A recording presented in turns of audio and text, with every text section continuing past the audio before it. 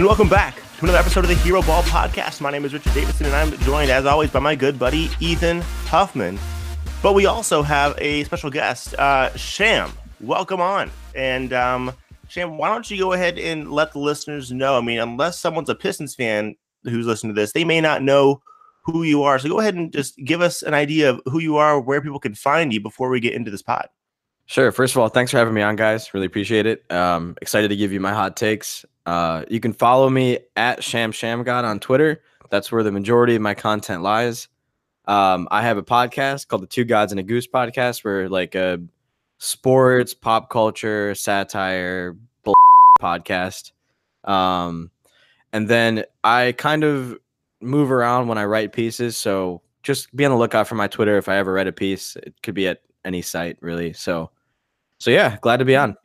Sounds good. We, as you know, we both listened to your most recent podcast, and we were both disappointed in, the non-pineapple takes on pizza, at least. And so, I know Ethan stopped listening at that point. So yeah, no, I just, I was not in a safe space. I didn't want to get my feelings hurt, and I'm very sensitive, so I needed to avoid further pain. Sure. Yeah. I mean, nothing compares to the pain of putting a pineapple on a pizza. So. Yikes! Now I'm triggered.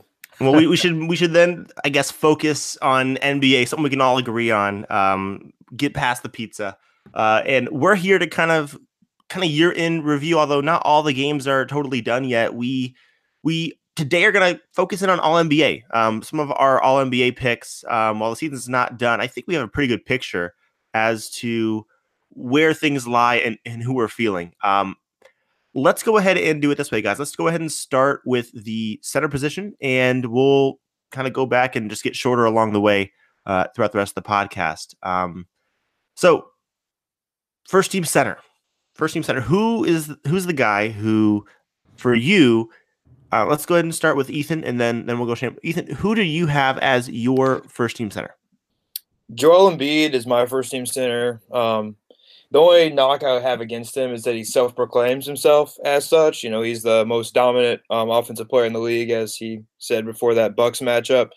But he is the most dominant center in the game. Defensively, he's a beast. Does get a little, chasing blocks happen, misses out on some easier defensive rebounds, but ultimately he puts up crazy stats. Definitely is this focal point of that offense. Honestly, the only blemish to his game is that his willingness to just chuck threes when he's okay at them, but at 4 attempts per game, I would like to see that maybe just 2. Show him that you'll take them, but you don't need to be throwing them up. Yeah, for Joel Embiid, obviously he's the guy who's highest points per game out of all these centers that we're going to talk about today, and obviously in the post, it's really hard to handle him. Most centers don't even have a chance. You like the idea, and in the theoretical, hey, he can space the floor, he can shoot threes, but shooting only 30%, even for a center, you'd like to see that number be up a little bit. Defensively, like you mentioned, he's got almost near two blocks a game, so up near the top of the guys that we'll mention today. But perimeter defense, sometimes he doesn't like to go out and guard those guys. Like you can think about some of their matchups with Al Horford, where he's kind of been stretched and hasn't really felt comfortable against teams like the Celtics, teams that have those guys. But it's reasonable. I mean, we're all going to have him somewhere on our list here. But Sham, what were your thoughts about where Ethan has Joel Embiid? So yeah, I mean, it was either between Jokic or Embiid. It's kind of like whatever flavor you like at the time. I personally went with Jokic for the first spot. I think he has been a more complete offensive player. The entire Denver offense runs through him, runs with him.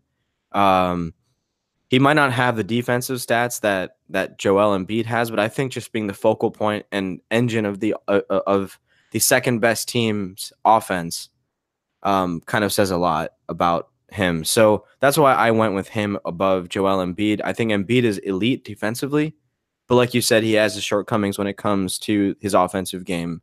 So that's why he gets a slight knock for me. Yeah, for me, I went with Jokic as my first team. Just what all he does for Denver. at the beginning of the year, when we were making our all NBA predictions, I ended up I wanted to mention someone from Denver. I went with Murray, which was obviously a poor choice.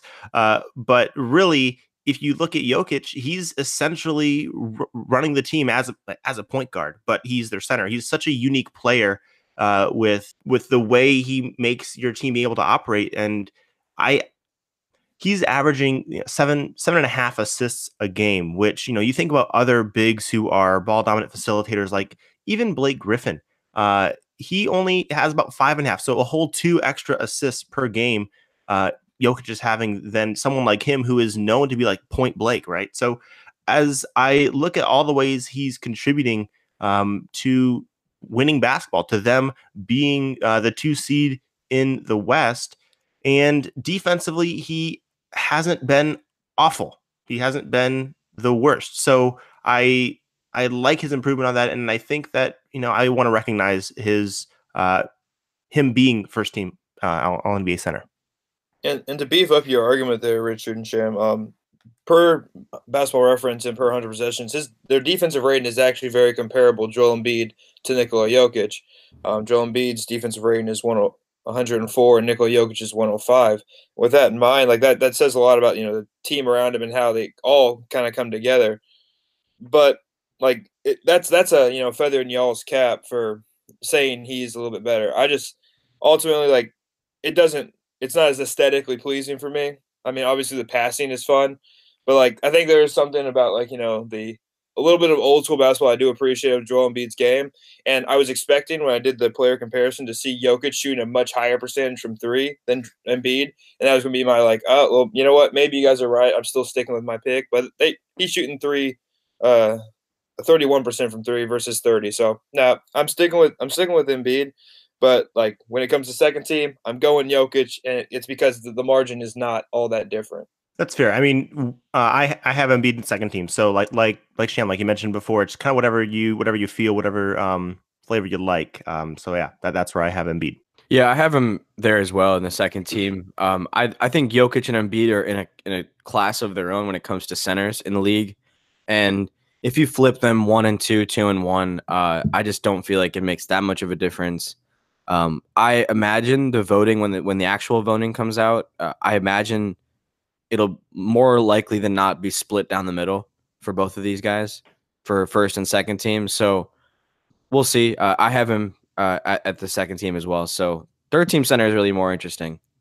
Yeah, I think so as well. The only other thing I'd mention here is that Jokic has about almost 15 more games played than Embiid. So that for me also kind of pushes this it over for me for Jokic. But yeah, third team is definitely where we get more interesting. After this top tier, we could go in a number of different directions. So Ethan, who did you end up landing on with your third team center? Upon some more statistical scouring, I came to realize that LaMarcus Aldridge has played 95% of his minutes at center per Basketball Reference. And with that in mind, I couldn't leave him off this list. LaMarcus Aldridge is my third team center. I look at the way he carries the Spurs offense, and I think he's an underrated defensive anchor, even though the Spurs defense as a whole is bad, but I attribute that to a lot of other below average defensive players. Ultimately, LaMarcus Aldridge, mid-range god. It's not the aesthetic that is the taste of the league right now, but he rocks what he's got, and it's I'm very happy to watch him do it, and I think he's a better option than the other centers we're going to come up with here in a bit. I mean, I think it's worth mentioning. I mean, this is a team that they're currently the 8th seed in the Western Conference. Who knows after all the games are done where it'll officially shake out? But a huge reason why they've remained consistent, why they've remained in the picture with the loss of Kawhi, although Kawhi only played a few games last year. But yeah, he's been good. You and Elkin talked a bit about him in the last pod that we had, and so if you want, I guess, further in-depth analysis, you can go there. Sham, who do you got? So, this one was tough. It really came down to Rudy Gobert, who is, might be the defensive player of the year. I personally have Giannis for that. But in the conversation for defensive player of the year, the Utah Jazz are a, 4 seed or a 5 seed right now. We'll see where they shake out, by the end of the year, but they will be in the upper tier of the conference. But I think that Rudy Gobert is limited offensively, and that's why I went with Andre Drummond, who, if you watch the Pistons, which I know a lot of people don't, he is the best rebounder I've ever seen in my life, both with putbacks and with just snagging boards and limiting second chance points for opponents. Defensively, he's a lot better than people give him credit for. He might be the best perimeter defending center in the league. I think he averages like either 1.5 or 1.7 steals per game. And a lot of them are, at the perimeter, just poking balls loose. And Andre Drummond also, is the guy, is pretty much the second option on that Pistons team, behind Blake Griffin. And the team got a lot better when Andre Drummond played better. So that's kind of why I went with Andre Drummond. I won't die on the hill with choosing him over Rudy Gobert, but I think that he does deserve a lot of consideration for that third team center. I mean, I'm in agreement. I picked Andre Drummond for third team center at the beginning of the year. Ethan called me a homer, which it's true. I'm not going to deny it. Yeah, I mean, an argument could be made for Rudy Gobert. Other names that people might mention, Karl-Anthony Towns, just because the offensive ability that he has. Nah. I'm not there, but he's shooting an ungodly 40% from 3, which is ridiculous. But we're not there yet. We're not talking about him. Andre Drummond, 1.7 steals and 1.7 blocks. If you look at the other centers, they'll rack up some blocks, but they're usually not there for the steals. And so that's one of the areas that I think Andre Drummond becomes overlooked, just because people don't look to centers to get steals, but he's one of those guys who does it, like you said, a lot of the times on the perimeter. And ever since coming back from his concussion, right around the All-Star break, he's been on a tear. He's been awesome. And it's not a lot of people watch the Pistons. They're just not a team that you go out of your way to watch unless you particularly care about them. People can listen to me talk all about the Pistons on, I went all into this on the Pistons state of the franchise a few weeks ago. But I have him. I'm going to remain a homer. I'm going to have him for my third team All NBA center, even though I know he probably won't get it. Saying, looking to be transparent, like I had Rudy Gobert as the third team until I realized I could put LaMarcus Aldridge there at center. My argument for Rudy Gobert over Drummond is, I agree with Sham saying that he is pretty limited offensively. He doesn't create offense for himself, but part of the things he does, it's similar to Drummond in a lot of ways, that he gets the ball in the high post, makes a good pass here or there. Like he picks up some assist in that way.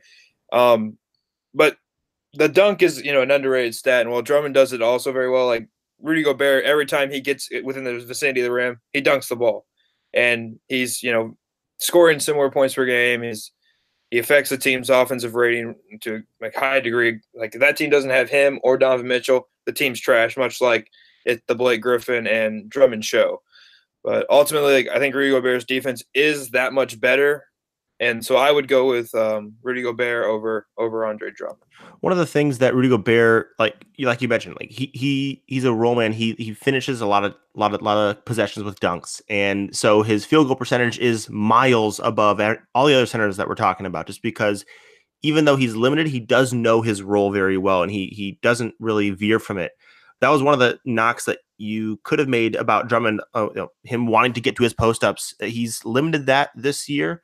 I just think that the way that Andre Drummond has really gone on a tear and impacted his rebounding is, people a lot of times want to knock his individual rebounding stats, and they'll mention things like rebound percentage, team rebound percentage, when you're on and off the court. And I don't know. I see what happens when he's not out there. I see Zaza trying to get boards. And Thon Maker out there, it does not work when he's not out there. Rebounding is a huge skill, and the offensive boards as well, especially. Right. I just pulled a stat. So I looked and tried to figure out how many people in the NBA who have at least 1.5 steals, 1.5 blocks currently in this season. And there's just 2. It's Anthony Davis and Andre Drummond, and Anthony Davis has played 20 less games. Yep. So I think that goes to show, like, Andre Drummond is defensively playing with the big boys. Rudy Gobert might be a better defender, more impactful, but I think Andre Drummond's defense is being overlooked in this argument. And also, his field goal percentage is low because, I mean, maybe this is a knock on him, but Andre Drummond, every time he grabs a rebound, he's going to try and go back up. And he might have 3, 4, 5 opportunities to do that where he continues to grab rebounds, but he keeps putting the ball up. So although he might get 4 rebounds on a possession, he'll also have 4 missed field goals.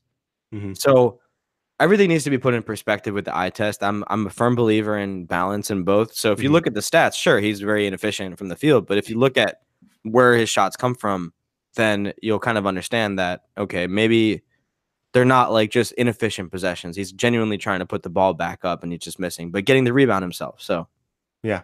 No, and that's a spot on, eye test stuff. Right now I'm looking at Basketball References breakdown by distance. And like Rudy Gobert is shooting 74% with it in 3 feet, and Andre Drummond is shooting 65%. And I think that backs up exactly what you're saying is that he'll hit the rebound and go right back up with it right away, and that's going to lead to more misses, especially if you're counting some of these tips that people throw up there as a shot attempt, which as it should, you're gonna reduce your field goal percentage. So I think that's spot on. And I do like the fact you guys are mentioning that he is forcing steals, and that's like definitely an underrated thing. If Hassan Whiteside would ever get into a defensive stance, like maybe he would be in this conversation like he was 3 years ago.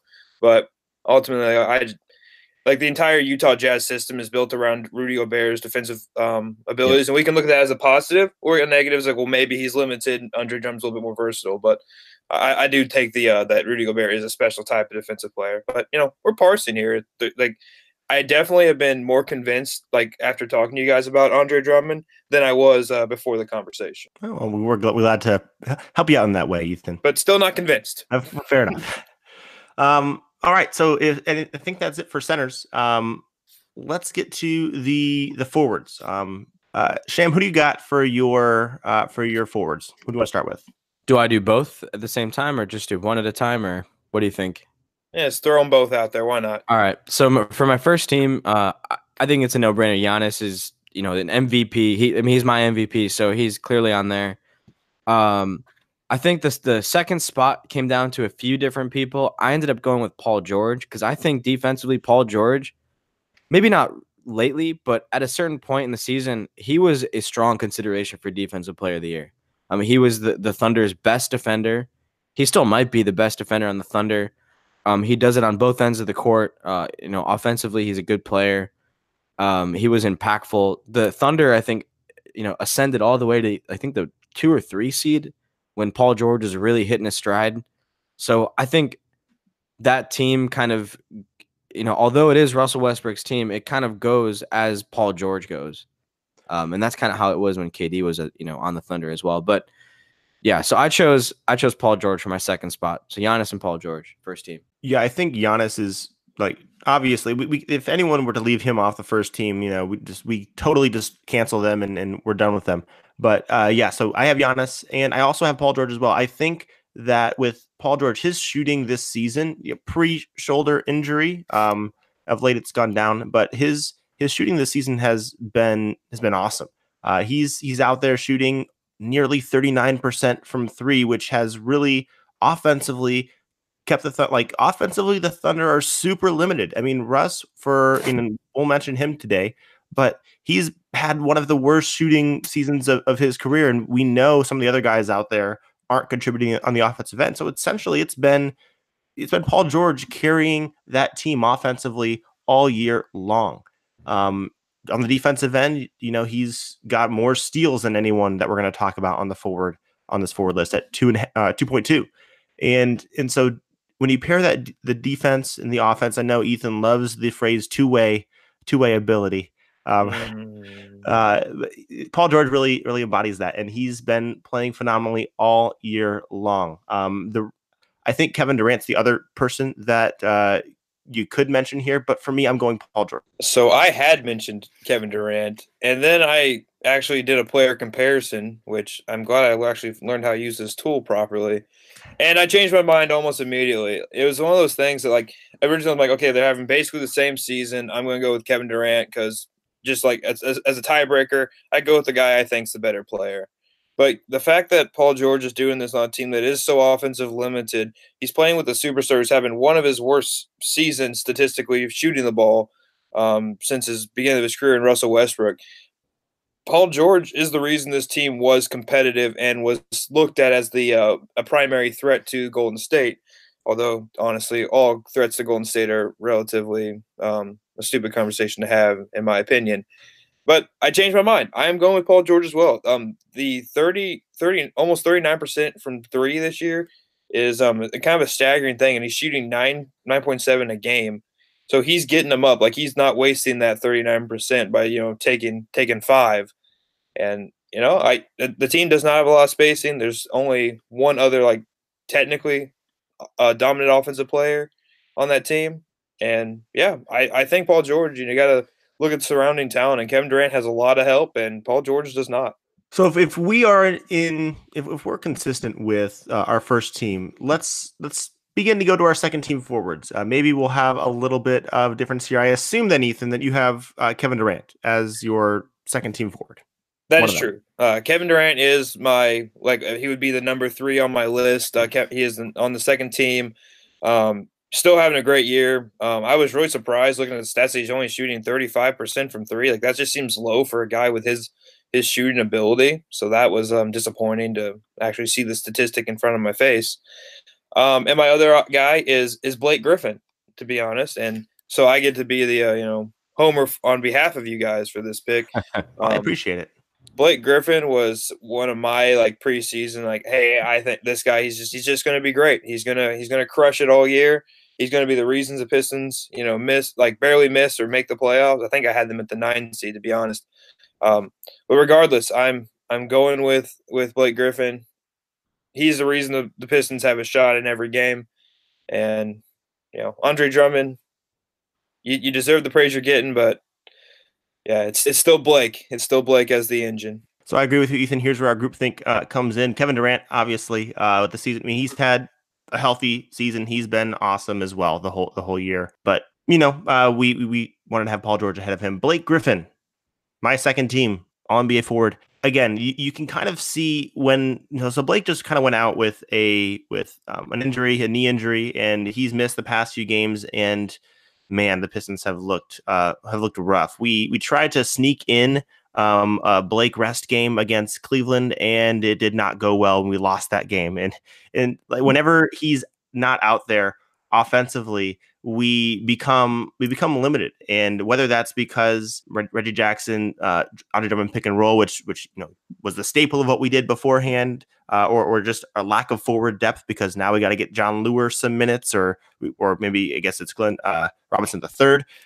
Point is, he is incredibly important to our team, and without him, we might as well be a top 5 team in the lottery. It's really rough when he's not out there. He is shooting over 35%. I think it's 36%, I think. 36.5%. He's shooting better from three. Yeah, he's shooting better than three from Durant on 2 more attempts per game. That is something I don't think anyone would have predicted, 4 years ago. That never would have crossed anyone's mind. And I've said this before, but the way people envision Blake, if they haven't been watching the Pistons this year, is, he's the same type of guy as before. He's just a dunker. He's just someone who is going to be relying on his athleticism. And he does do some bully ball quite a bit. But at the same time, he's remodeled his game where he's not really an above the rim type of player anymore. And so people think, well, he's getting older, the injuries are piling up. Maybe he's just going to fall off a cliff. But because he's been able to open up his shot and spread the floor more and continue to work as a facilitator, he's done a really good job to at least make me less afraid that those last years out at the end of this long contract are, at the beginning it was like, man, those could be really, really bad. But the fact that he's been able to do this, it's really encouraging to me. Yeah, I mean, I agree with you guys on Blake Griffin. I just think there are a couple guys who are ahead of him right now. I have KD, obviously, on the second team. I think that's like a lock for everybody for second team. And then I have Kawhi Leonard over him, and I think Kawhi, although he's taken a lot of time off due to load management and whatever, I think when he's on the floor, he's very impactful. And I think Blake Griffin's one knock is that he's not, a defensive stalwart by any means. And Kawhi Leonard can literally change the game in very similar ways that Rudy Gobert can on the defensive end. And I think the Toronto Raptors wouldn't be where they're they would not be where they are today without Kawhi Leonard. If they had the team from last year, I don't think they'd be a 1 or 2 seed at all.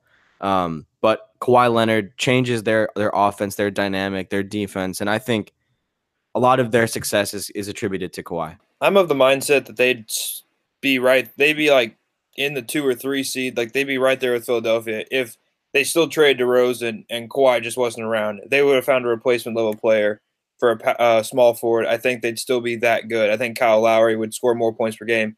He would keep the assist numbers high. I think they'd still be a really effective regular season team. But what we're missing with that analysis is that the peak form the Raptors can hit with Kawhi Leonard is a really terrifying proposition because he has the ability to rise over defenders. He has the ability to shoot, come off screens and shoot threes. Like there's really nothing on the basketball court he can't do, offensively or defensively. He can muster up the strength to guard a center for a possession at a time, and he can stick with a Kyrie for probably 80% of the possession. Kyrie's probably going to get it away from him eventually, but you guys get the idea. I think you're right, Shams, that he's definitely a better player than Blake Griffin. He's definitely a more complete player than Blake Griffin. But ultimately, I am dinging him for the games he's missed with the load management stuff. And that it kind of works out for like the way I put my teams together. I was like, okay, I put up the guys who have played all season, who put forth a specific brand of basketball all season long. And then my third team guys are the guys who are just, awesome, amazing players, but I'm dinging them for their either durability issues or the fact that they needed rest to make sure they maintain their body. Yeah, Kawhi Leonard, for me, that's the knock as well. It's like you played 58 games. Like you might hit 60 if you don't do the load management stuff the rest of the season. For me, obviously, yeah, he's a better player than Blake Griffin is. Blake Griffin has been asked to do more this year. And being a regular season award, I feel like I want to reward that. Now, when the playoffs come around, if Kawhi is there every day, that's a different discussion. But that's the playoffs. It's not this year. But he overall talent wise, I get it. He with the Raptors playing the way that they are and the high peak that they can hit. If you want to overlook those load management games, then that's fine. I think that's reasonable. Yeah, I just think he's more impactful when he is on the court than Blake Griffin is. But yeah, you're right. He is asked to do a lot, and that's honestly why I have Blake Griffin in the next third team slot. So not too far behind. Yeah, and with that in mind, I think we're ready to move on to that. You've already mentioned Blake Griffin as your a slot on the third team. Who's the other guy who makes the list for you there? So this one gave me a lot of pain. So I'm a big LeBron fan. I've always been a fan of LeBron. Throughout his career, in spite of him, in his Cleveland days, beating up on my Pistons on a regular basis. I just feel like this season he really hasn't been present. He's been injured. He's been absent on defense the majority of the year. He is putting up great numbers, and that's honestly why I put him on the third team. I originally had LaMarcus Aldridge until Ethan had mentioned that he is a center. So LeBron gets my nod, but begrudgingly so. Man, I was really hoping for the let's leave LeBron off all NBA. I was really ready for that take, Shams. So. I tried finding just one other guy. Like I went to the bottom of the barrel. I was looking at Chris Middleton and I was like, that just can't. It's like can't do that. Yeah, you just can't. Just have to choose LeBron in this situation. Yeah, I mean LeBron's the last guy for me as well. If I'm not going to ding Kawhi Leonard, who's played a few more games than him, then can I really ding LeBron? I mean, maybe because Kawhi Leonard brings it on the defensive end while LeBron is just, has been absent. Man, his help defense has been really, really bad. But I really, like you said, I wanted to kind of leave him off of this. I don't know what you could do. I mean, Ben Simmons I mean, No, no, okay. he's also a point guard, Richard. Keep that in mind. Fair enough. All these positions. All positions are pointless. But yeah, I mean, I think that if you at this point you've got to make a decision of, okay, are you really willing to leave LeBron James, top 2, top 3 player of all time, off because of how badly things went for his team, and maybe he was kind of partially to blame in all of that. I don't know. I could be convinced, but the problem is who's the other guy that you're going to bring in to convince? To convince. I mean, we mentioned before. I mean, Karl-Anthony Towns. He is officially listed as a forward or center for All NBA purposes. Are we not down for that? If he can't beat out Andre Drummond, Rudy Gobert, and LaMarcus Aldridge, how are we going to put him over LeBron James there, Okay, Richard? That's fair. Well, actually, how many times do you think Karl-Anthony Towns has beaten Andre Drummond in his career? Ethan, that's a question for you. I have no idea. Because I know. It's not something I would think about. So including the All-Star game, Cat has never once beaten Andre Drummond. Wow. Never once. So that's why like he's soft and he deserves to be off the list. I rant about him on my pod on not 1 but 2 episodes. So if you want to hear my full unadulterated thoughts on that, tune into mine. But yeah, doesn't deserve a spot in my mind. No, I'm honestly with you. Like, I think Karl-Anthony Towns for me has always been like he's just disappointed me on so many different turns. Because I remember watching him in college, and I'm from Southern Indiana, so the hatred for UK as an entity like is really deep seated in me. So like I was rooting against him so hard, and to see him not match up with Frank Kaminsky in that game, I was like, yes, thank goodness. But like once he gets to the NBA, I always let those those UK hatred go away, because obviously I love John Wall, but Karl-Anthony Towns, man, like he's got all the physical tools you could ask for. He's got soft touch, good hands on his jump shot, and man, it just ultimately comes down to disappointment. And like hearing that he's never beat Andre Drummond, or what? Let's not even say Andre Drummond. He's never beat the Pistons, and how like also mediocre the Pistons have been over these years. Like that's just a really gross embarrassment on anyone who's a Cat stan. Well, I think that brings us to the end of the forwards. Nope, I gotta talk about LeBron. Okay. Fine. I forgot. Real quick, LeBron definitely this is what we expect out of LeBron this year in terms of just numbers. Like if you go on his career stat line, 27.4 versus 27.2, up a rebound, up an assist to 8 versus 7 on both categories. His field goal percentages all line up. The only thing that's different is his free throw. Took a dip. But everyone that's ever watched LeBron play, ever watched NBA basketball, knows that this guy's not engaged on the defensive end. He's not putting forth max effort. There's just a lot missing, and he's leaving a lot to be desired from his actual play. Production's there, and that is honestly I think the biggest reason to put him on there is this man's out here joking around and half trying, and he still makes basketball look easy. And aside from a Mario Hezonja block on him, he really hasn't had a moment where you're like, yeah, he's not at the same. It just percentages have dipped a little bit, and the surrounding talent is abysmal. But I think it speaks to as well LeBron James knows how to manipulate the media's coverage of him. Like he is always hyper aware of the thoughts that other people have about him, and I think that for him he just kind of decided this year, this team is not really what it was. I didn't get Anthony Davis, and I'm just going to put up numbers, box score numbers that look really, really nice.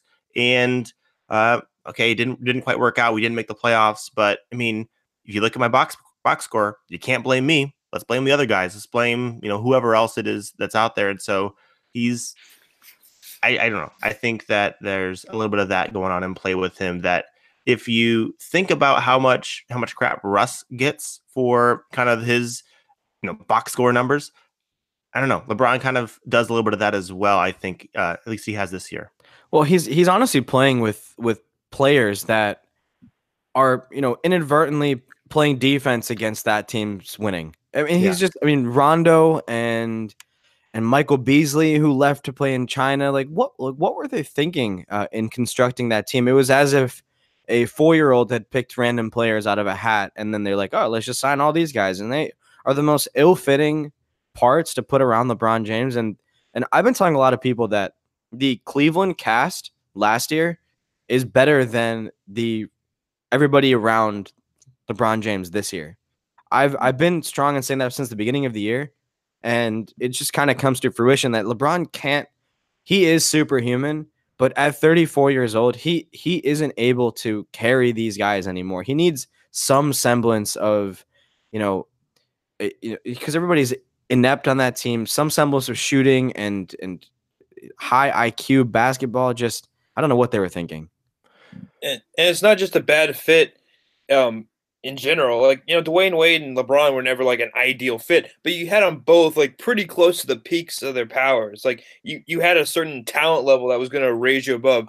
Like if this was like still like 08, 09, Rajon Rondo, maybe things would be different because Rondo was, at his peak physical form. He's up doing things like so much better, but like you got guys who don't fit and they're also not at their best anymore. Lance Stevenson. Yeah, Lance Stevenson isn't like, getting thoughts about making second team all defense anymore. Michael Beasley, the only reason you'd ever have Michael Beasley on a team is if you literally cannot score and you just like 10 minutes, go try something.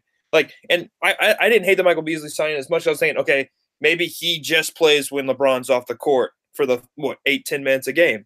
But ultimately, I was playing golf that day when LeBron signed with the Lakers, and I kind of got excited. I'm like, oh, this is gonna be fun. This is gonna be like just a media world, just gonna be a storm the whole year.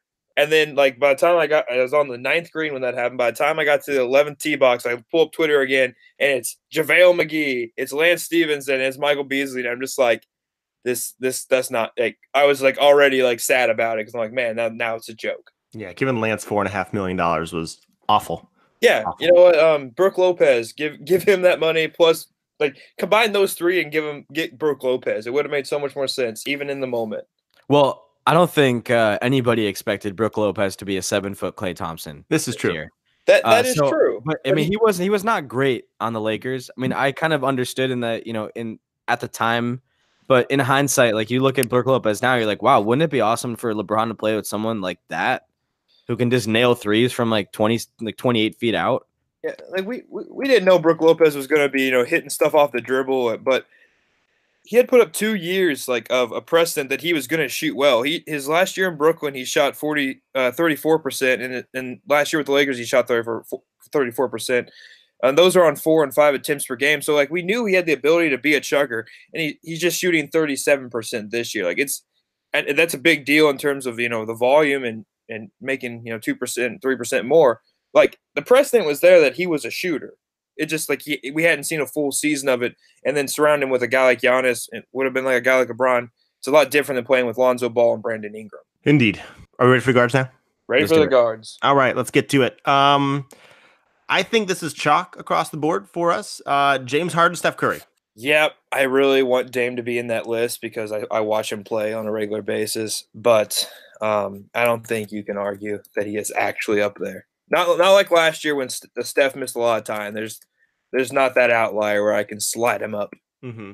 Not really that excuse that you can use to make it happen. I mean, Steph has missed some time, but he's still going to hit near 70 games played. So you can make the argument, well, Dame is forced to do more for his team because he is the team. But even then, like, Nurk was having a great year. CJ McCollum hasn't missed that much time. Like they've put a good cast around him. It's just Steph's unbelievable. He's the best offensive weapon that I think the NBA ever seen, and agreed. I'm not about to disparage my credibility to force Dame up to the number one team. Right? Yeah. Sorry, can't do it for the people there in Portland. No, but he's not far away. He really isn't. He's so close. So Ethan, I don't know if Sham said he's got Giannis as his MVP. Do the Harden Giannis debate? Where are you falling in this? Well, I would vote Giannis in the tiebreaker of I enjoy watching him play more. Harden obviously is incredible and can hit shots, and he creates looks that you just don't understand. Like who thought that was going to like. He plays in a style that I feel like a lot of people never conceptualized as a something people would do. And that's obviously unique in its own way. But ultimately, like, Giannis is just like a perfect basketball player for what Bud does. And James Harden is just, he's a great basketball player. And if you let Steph Curry do the same thing, if you let Kevin Durant do the same thing, I think we could see the similar numbers. Just Harden is, just leaned into it more than anyone else in the league. Yeah, Well, he's kind of gaming the system a bit. But yeah, Sham. Yeah, and well, I think Harden actually is doing it in a very interesting way where, if you put Steph Curry and had him go ISO like that, I don't think you get the same kind of results as you would with James Harden. James Harden has the ability to create even a little bit of space and hit crazy shots like step back threes, fadeaway threes, this and that at a very high clip. And then also he's very threatening with his drive too. He can draw fouls, he can finish at the rim. I don't think Steph Curry can do that as well as James Harden would. And people knock that, James Harden draws a lot of foul, gets the light whistle this time, this year. But I think that's a skill. And I think drawing fouls is genuinely difficult to do, especially when you get your defender off balance or whatever. And say what you want, officiating has been light across the board. Like, a lot more fouls this year than in years past. A lot more and ones at the rim, this and that. So I think Harden does it in a different way than most stars would. And I think like him and Daryl Morey, Daryl Morey's a genius with the stuff, looking and seeing kind of the direction that we're going. Hey, if refs are going to call things this way, then we're going to maximize that. And exactly. I think that you see him really taking advantage of this. And unless they change the rules, I mean, this is one of the most efficient ways to get there.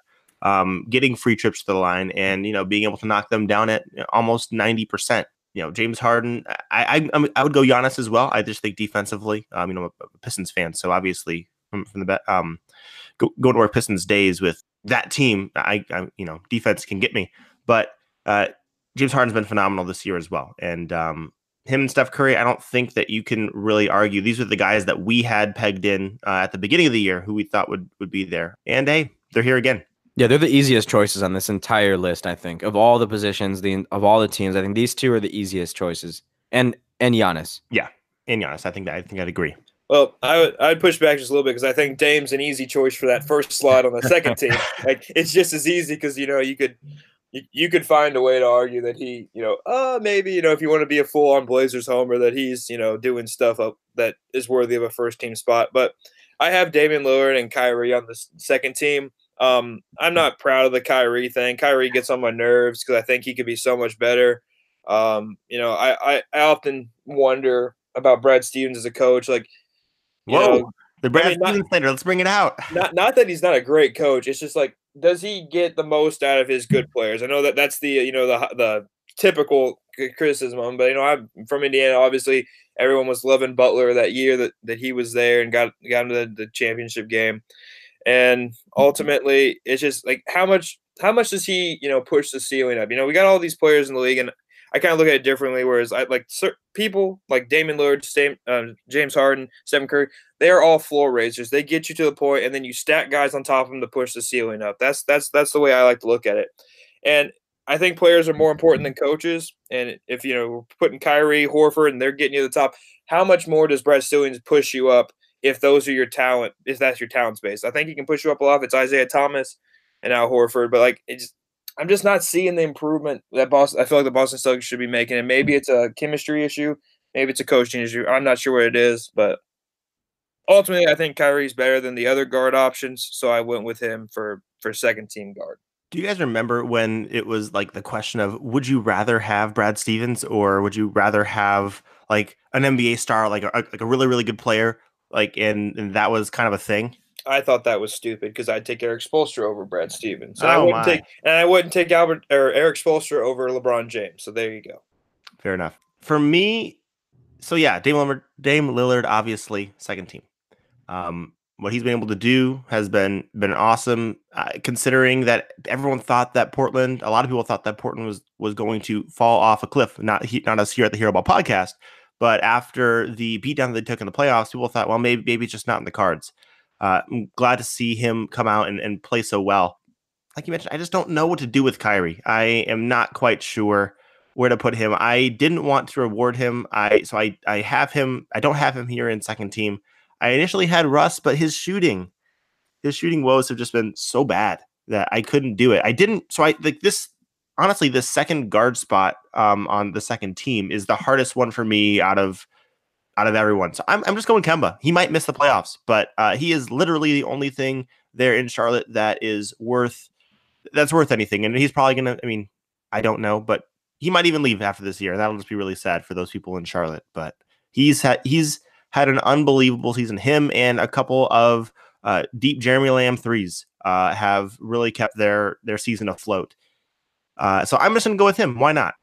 Yeah, I mean, I could see that. I had Kemba in consideration for all these guard spots. I may or may not have added him to my third team. You'll find out. But I think Damian Lillard is a no-brainer on this list. I think he's the third best guard in the league.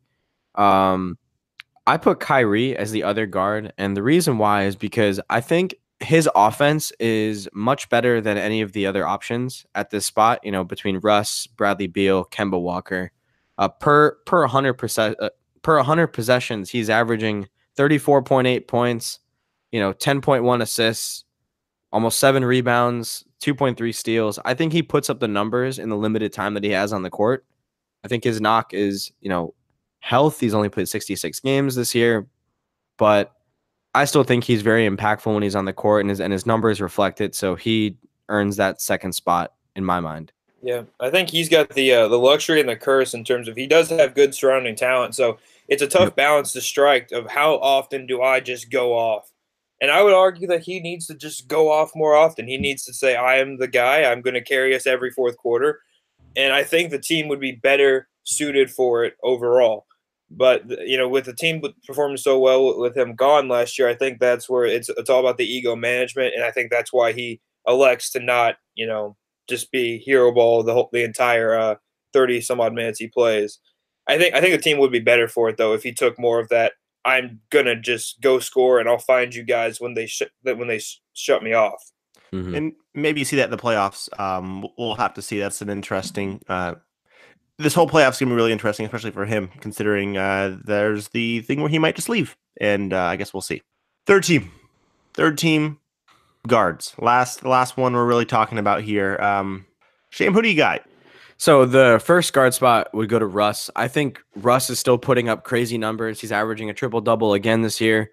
He's his defensive numbers are a little bit improved than years past. So he earns that spot just from the numbers alone. And his team is still a playoff team. At one point ascended all the way to second or third seed in the West. So I think between him and Paul George, they've really elevated that team and helped them be successful. So he earns that spot for me. And the last spot, the last guard spot was difficult for me. There were a lot of people I could have chosen. I was considering Donovan Mitchell, Kemba Walker, Bradley Beal, to a very lesser extent, D'Angelo Russell. But I ended up choosing Bradley Beal, and I think his numbers are a little bit better than the other options. He is on a bad team, but the team is intentionally bad. So if you look at the people around him, they're not all that great. And I think he's the bright spot in a very, very dark place. Very similar to Kemba, but Bradley Beal's numbers are slightly better. Yeah, I think that, the moment that John Wall went down, and the listeners know that Ethan is a John Wall stan, still wants to trade for him right now. I mean, I'm wavering on that point, fine. But yeah, Bradley Beal, moment he went down, it's okay, Bradley Beal, you are literally what we have here. So we're also going to trade Otto Porter Jr. away. So have at it. And, he's played well. It's just that Washington has been so bad.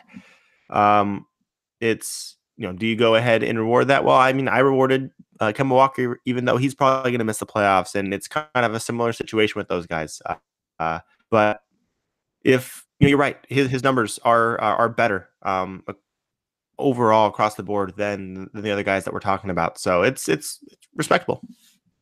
Yep, I went with Russ as the lock for that fifth guard position, and I am having a horrible time deciding for the last spot because I do not want to pick Bradley Beal for whatever reason. I can't. I don't want to do it, and so these are the guys I put into the Basketball Reference player comparison: Bradley Beal, Mike Conley, Donovan Mitchell, D'Angelo Russell, Ben Simmons, and Kemba Walker. And in the same sense that Bradley Beal's team is intentionally bad, so is Mike Conley's, and so is Kemba Walker. So I think I've narrowed it down to those three. So I'm looking at per 100 possessions right now. And in terms of offensive rating and defensive rating, Mike Conley has the best numbers in that category. Points per game, Kemba is at 35, or points per 100 possessions, Kemba's at 35, Bradley Beal 32.8, and Mike Conley 31.4. Mike Conley would lead the categories in assists at 9.5 versus 7, and then 8.2 for Kemba. Percentage wise on shots, he's shooting 36% at 3, which is a percent better than Beal and Kemba. And free throw, he's shooting the same percentage as Kemba at 84 versus Bradley Beal at 80%. Guys, I'm gonna go with Mike Conley, the most underappreciated man in the NBA, and I don't know if this is some kind of like retribution pick for like I believe in the Memphis Grizzlies, even though I knew they weren't going to be a playoff team. I was rooting for their success in the beginning of the season, but ultimately, Mike Conley I think is having a better year than Bradley Beal. He's doing it with even less surrounding talent. As much as I don't want to put Jeff Green and Bobby Portis on a pedestal, I'd like to compare them to Ivan Rabb, and go from there. And also, Jonas Valanciunas, I think, is the one lone other bright spot on that Memphis Grizzlies team. But if we're gonna pick someone who I don't think is particularly deserving, I'm gonna go with Conley over Bradley Beal. I mean, they have at the moment, those teams have the same number of wins. It's just that I mean, if you're gonna go with someone who's not there, why not give some respect to the elder statesman of the group? And I personally think, Mike Conley, I think we'd be seeing it a lot different too. Like, I feel like if he would have ended up getting traded at the deadline, I think we would have saw the effect that he has on a team that has the surrounding talent. I think if he would have ended up on the Jazz, Donovan Mitchell's numbers, he would become more efficient, but less volume on his numbers overall. And we would have saw that Mike Conley really took control of that team and made them better. I think just adding his shooting ability comparatively to Ricky Rubio and just the gravity he would pull, even if the percentages aren't always that different. That I'd be terrified of the Jazz come postseason time if they had Mike Conley versus Ricky Rubio in that starting lineup.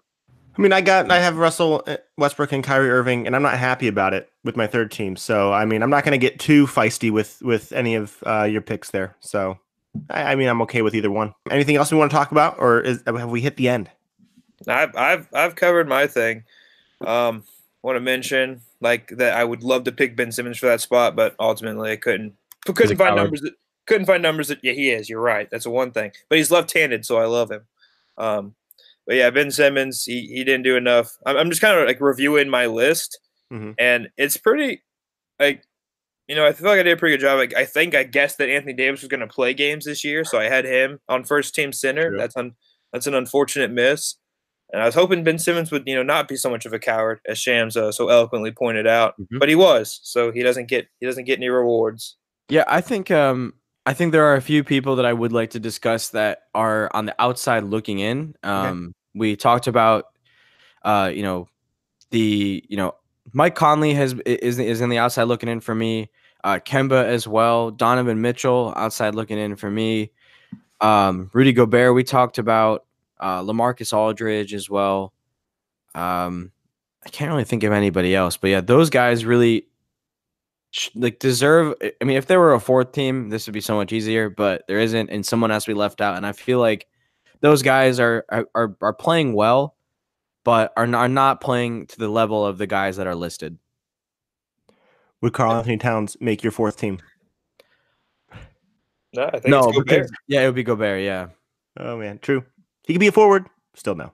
No. Yeah, we would go with LaMarcus and Gobert. Make LaMarcus a power forward again. Yep. And then if you did like a fifth team, I still probably wouldn't choose Cat. Yeah. Well, that might be a little haterific, but we're here for the Cat slander. It's okay. Yeah, sixth team, not Cat. Seventh, no. I'll get Boban in there ahead of him, please. Okay.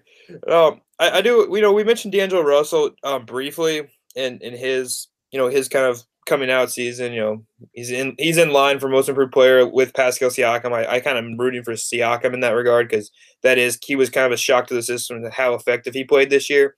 But D'Angelo Russell, guys, like how much value do we put on a guy who has the onions and like late game heroics that D'Angelo Russell seems to always have this season? Like, do we think this is like a lucky run in terms of like kind of the clutch gene showing up, or is it like he actually is that good? He can get that space and with those high arcing floaters and that smooth release on his jump shot. This is something that we can see repeated for the Nets, hopefully to make the playoffs this year for their sake and to continue that rolling into the future.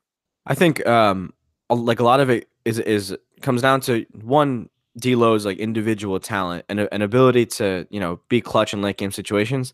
But I think also a lot of credit needs to be given to the front office for the Nets and Kenny Atkinson, because he's allowed to do all of the things that he's able to do right now to be successful. And the Nets are, as of right now, a playoff team, primarily because of the team around D'Angelo Russell. Sure, D'Angelo Russell is the guy to take those clutch shots, but the other guys on that team are playing at a very high level. And I think that's all the credit should go to Sean Marks and Kenny Atkinson. And I have personally been a fan of the Nets and their team building in spite of having, ill-fitting parts and basically pieces of poop to work with, no future assets. They've really done an amazing job. Indeed. I mean, Pistons fans rue the day that Spencer Dinwiddie left the team. I mean, now looking back at it, but him and Caris LeVert, glad he's back. That whole team, you hope that they make the playoffs because not at the expense of the Pistons, obviously, but it'd be really fun to see them and they're all out, really going for it. They seem like they're one of those teams that just because they're a bunch of guys who seem to have been cast off, have really come together and played really well. Yeah, it's all about getting value where you have your selections. And Caris LeVert, middle. I don't know if he was like 13th, 15th, or 17th, maybe even 19th. Like he was one of those picks, but he was a value pick wherever they got him because he's turned into a productive starter, role player type of guy. By the way, I think the Nets are a lock because the Heat are now at 42 losses on the season. Like the Nets are going to have to really choke it away for it to not work out for them. Anyway, but Joe Harris, a guy who LeBron sent away from Cleveland when he first came back, didn't have any patience on that jump shot. He's shooting 47% from three this year. Yikes. Crazy. That is insane. No one does that. And then aside from him, like it's about taking guys like DeMarre Carroll, who is not a good player anymore. He's just totally okay. But like taking him, to bring in a small draft asset and take the salary cap relief from a team that just didn't have room for him anymore. Jarrett Allen, another value pick. I mean, he was in the same draft class as Bam Adebayo and John Collins, and you can definitely make the argument that he's equally as good as both those players. I definitely will go with Bam because I am a homer. But Jarrett Allen is really good. He gets dunked on, but he also gets a lot of highlight blocks. Mm-hmm. Like, 2-1 Blake Griffin. That's right. Oh, yeah. I really think like the only of the picks they've had, the only one you can really criticize is Rondae Hollis Jefferson. And to be honest, like he was also in that middle round pick, and you can't hit all of them. And Rondae Hollis Jefferson had all the physical tools, just not a whole lot of skill. So it's they took the gambles on the right guys with Russell and Dinwiddie. Those guys have performed, and they've hit the draft picks they've had for the most part. About the only mistake was taking Allen Crabbe off the Blazers' hands for almost nothing in return. That was a nice gesture, but that was the only move that I'd have criticism for. Yeah, other than that, Sean Marks has done phenomenally over there in Brooklyn. Yeah, but kudos to them. We appreciate the Miami Heat losing today. I think when the Pistons win today, they are in. Yeah. I think that's they have the tiebreaker over the Heat. The Heat would have to win their next two games and have the Nets lose their next game, and then lose to the Heat as well for the Nets to fall out. All I know is like I'm okay with the Heat missing the playoffs for the simple fact that we have the karma gods on our side in terms of lottery. So maybe we can pop up there and get Ja Morant. I won't even ask for Zion Williamson. I'll just give me Ja. That's fine. How humble. How exactly? That's exactly how I very humble of me. Jarrett Culver even. I'll take him. That's fine too. Keep point justice a thing. Yeah, well, we're glad you're okay with that, Ethan. Take one for the team. Yeah. That's what I do. I'm a team player out here. Well, I think that's it for us, guys. Sham, one more time, hit us up where can we find you, and just give us that one more time. So you can follow me at Shamgod. I'm a good follow. I'm a funny guy. And you can listen to my podcast, Two Gods and a Goose. It's a great podcast. Make sure you listen to that one after you listen to this one. And yeah, you find all my content on my Twitter page. So thanks for having me on, guys. This is a lot of fun. Yeah, thanks for joining. Sorry for that you didn't make it in the bracket for Pistons Twitter. We voted for you. I ran into a buzzsaw. Kofi is one of those guys that I really respect. He's kind of as like the national, sphere, and I don't. So I'm glad that he won. I'm very curious to see who kind of shakes out and wins that bracket. So it's interesting. Yep.